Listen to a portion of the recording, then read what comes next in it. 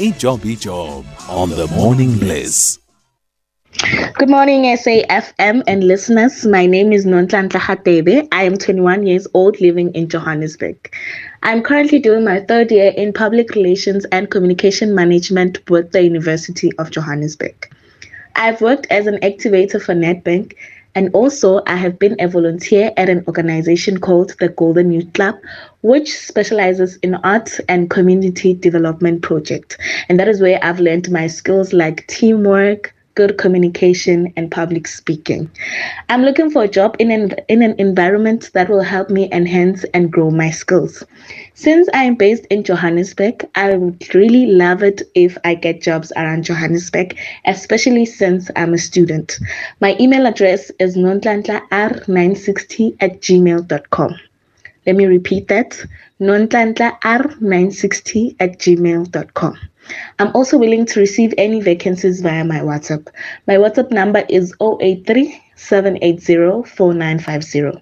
I repeat, 083 780 4950. Thank you. Good morning, Patricia. Well, good luck, A-Teamer. Hopefully you will get that job. It's time for us to go to our dynasty now. I say, Africa must wake up, the sleeping sons of Jacob, for what tomorrow may bring. Our dynasty on the Morning Bliss. Can you tell me, young ones, who are we today? Joined by cultural expert Khathu Sadiki. Khathu is going to help us have a deeper understanding of the history of the Vhavenda and Vhalemba people, and showing us that there is coexistence in our African unity. Good morning, Khathu. Good morning, Patricia and your listeners.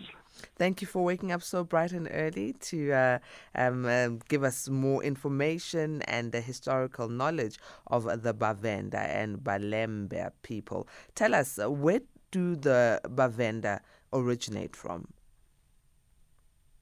Thank you very much for that question. Well, whatever information we want to present to you is actually based on a very well-researched and documented Ancestral Voices project, which was done by the National Heritage Council, which encourages us to look for the descendants of our pioneers in reading and in writing, and so we call them our ancestors. We need to celebrate these people, the giants of our people whose shoulders we stand on today as we speak, what we can read and what we write. Now, in the Vhalemba district of Limpopo, you have two distinct groups of people. That's the Vhavenda people and the Vhalemba people, commonly known as Vashavi. Now, we learned that both these two groups originally comes from Central Africa and the Middle East. They both migrated south. As you and I will know, that the original indigenous people of South Africa are the Khoi and the San. So when the Vhavenda people started migrating southwards and ended up in South Africa, that was around 600 AD. That's about 600 years after the birth of Jesus Christ. And the Vhalemba people followed around 696 AD. Now, both these distinct groups of people joined each other somewhere alongside the river Limpopo, and that is where we mostly have the Vhavenda and the Vhalemba people. Oh, what a beautiful origin. Now, right now, Vhavenda are all over South Africa, So it's not like they're really concentrated in one area of the country. But we don't hear much about the Vhalemba people. Why is that? The Vhalemba Vashavi people is a very small group of people. Although they are characterized of 12 distinct groups as well, and they are commonly identified by their surnames. You have surnames such as Mani, surnames such as Sigamulela, surnames such as Hamisi, Haji, Malaka, Rapakadi, Sadiki. Now, they speak Vhavenda just like the Vhavenda people. However, even though these two people have learned each other's culture and customs, the Vhalemba people have maintained their cultural practices. They, for example, the way in which they greet each other, what they eat and don't eat. So those are some of the things that differentiate them from the Vhavenda people. And with regards to their customs and culture, what are the unique aspects of them that you can share with us? The unique practices of the Vhavenda and the Vhalemba people, like I said, the way they greet. When the Vashavi Vhalemba people greet each other, they mostly use their totem names. They will greet each other by mentioning the surnames, but mostly they will say Mushavi, Shalom, whereas in Vhavenda we use one way of greeting, which is Nda, by men, and by women. Now, some of the practices which were adopted by the Vhavenda people, which is documented by some of our great scholars, one of them being Dr. WMDR Poppy, who in his famous publication, The Preliminary Survey of the Black Tribes of South Africa, he mentioned the coexistence and harmonious relationships in his publication. This publication, which was highly recommended by Dr. Van Warmelo, a research of 35 years, he shows that the Vhavenda people learned practices, for example, of circumcision from the Vhalemba people. When you look at the pottery that was well researched and published very well of what was being done at the Mapungu kingdom, the Vhalemba people were known for pottery.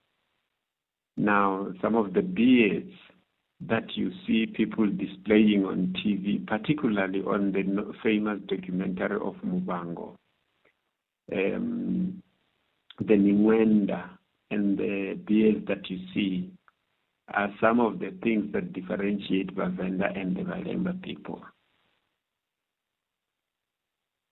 You know, one of the things I enjoy seeing, Khathu, is the dress code of Vhavenda. Very colorful.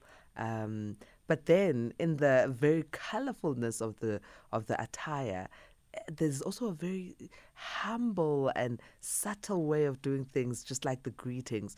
Is there historic knowledge where the greetings come from, where the attire comes from? The attire, like I was trying to say to you, yes. particularly the attire for women, the Mingwenda.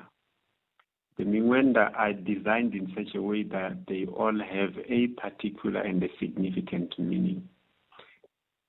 The beads that the women wear around their neck, on the head, they all have significant meanings.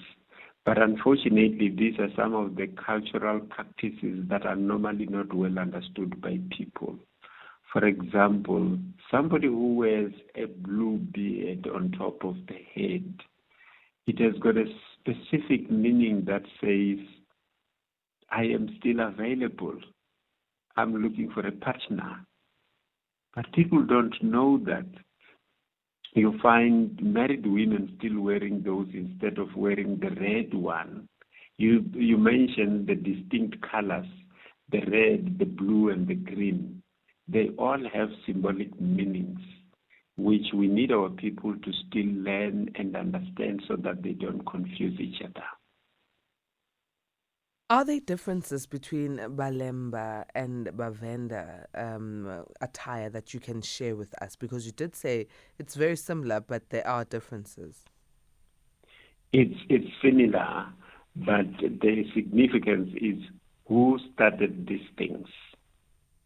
The Vhalemba people are the ones who brought alongside these cultural practices and the well-decorated Mingwenda. For example, one of the Mingwenda that people wear is commonly known as Vhalemba. So although they wear them both, but the Vhalemba people were the ones who came alongside with them and started wearing them. So that's why we emphasize, the coexistence and the harmonious relationship of the Vhavenda people. So when people see this, they don't say this is the dress code for Vhalemba. They say it's the dress code for the Vhavenda, because the Vhalemba people are a very small minority group within the great group of the Vhavenda people. Okay, another aspect of culture that I enjoy, or who we are as Africans, is our diverse food. Yes. Our palates are just so accustomed to natural, organic, and delicious foods. Tell us what the foods that are very traditional and akin to the Vhavenda and Vhalemba people are. A very well-researched part of the food that the Vhavenda people eat. You probably have heard about the Mupani worms, which we call mashonja. Love them, Khathu. Well, people don't just love them, but we are told, by dietitians that the mashonjas are very nutritious. Now, the Vhavenda people eat mashonja, so do the Vhalemba people. But however, among the many things that the Vhavenda people eat, the Vhalemba people don't eat pork. That's one of the things. About the many things that the Vhavenda people eat, the Vhalemba people don't eat something that has naturally died. And they prefer that they must kill, if it is a goat, if it is a sheep, if it is a cow, they prefer that they will have to kill it themselves. They must spill the blood. But if they don't know how this particular thing was killed or how it died, they will rather stay away from it. You have got the green vegetables. Now, among the many green vegetables that people eat, we have got something called the blackjack, which we currently have just been told that we have got a young student from Venda who did a very well research on the blackjack. We call it mushiji in Chivenda, which is also very nutritious. And the green vegetables that both the Vhavenda and the Vhalemba people lived on I approve of the fact that in the olden days, people didn't have, what we call lifestyle diseases such as high blood pressure and sugar issues, because they heavily relied on the green vegetables. And the blackjack is one of those that is currently under research, and we are told that it really, really assists on issues of blood pressure. Oh, wow. Wow. I love this. I love this knowledge. The fact that our food is definitely what has been our medicine in Africa. So when it comes to coexisting and also just teaching more around our cultures, such as those of the Vhavenda and Vhalemba, how can we make sure that every single child knows about, the language, the people, the attire, the food, the dance, the music? How can we ensure that education filters through? It's a sad story that, although we don't really want to criticize the Western civilization, but I think it's fundamentally important that we should all understand that the Western civilization was a project designed to completely eliminate and wipe away our own culture. Now, we are, remember, our languages. When you say Naki Motswana, it's because you speak Xitswana. When you say I am Zulu, it's because you speak Zulu. But if you grow up not knowing your language, which is the building block of your culture, so you don't know who you are no longer Motswana, you're no longer Muzulu, you're no longer Vhavenda, then who are you? So we say our traditional leaders were primarily custodians of our cultures should play a pivotal role. They should not shy away from making the people stick and learn more about their cultures. Remember, we say in our own culture as Africans, we say it takes a village, not just one particular family. It takes a village to teach a child who to become. So in a particular village, you have got all these institutions, the traditional leaders, you've got the church, you've got the school, you've got the family unit.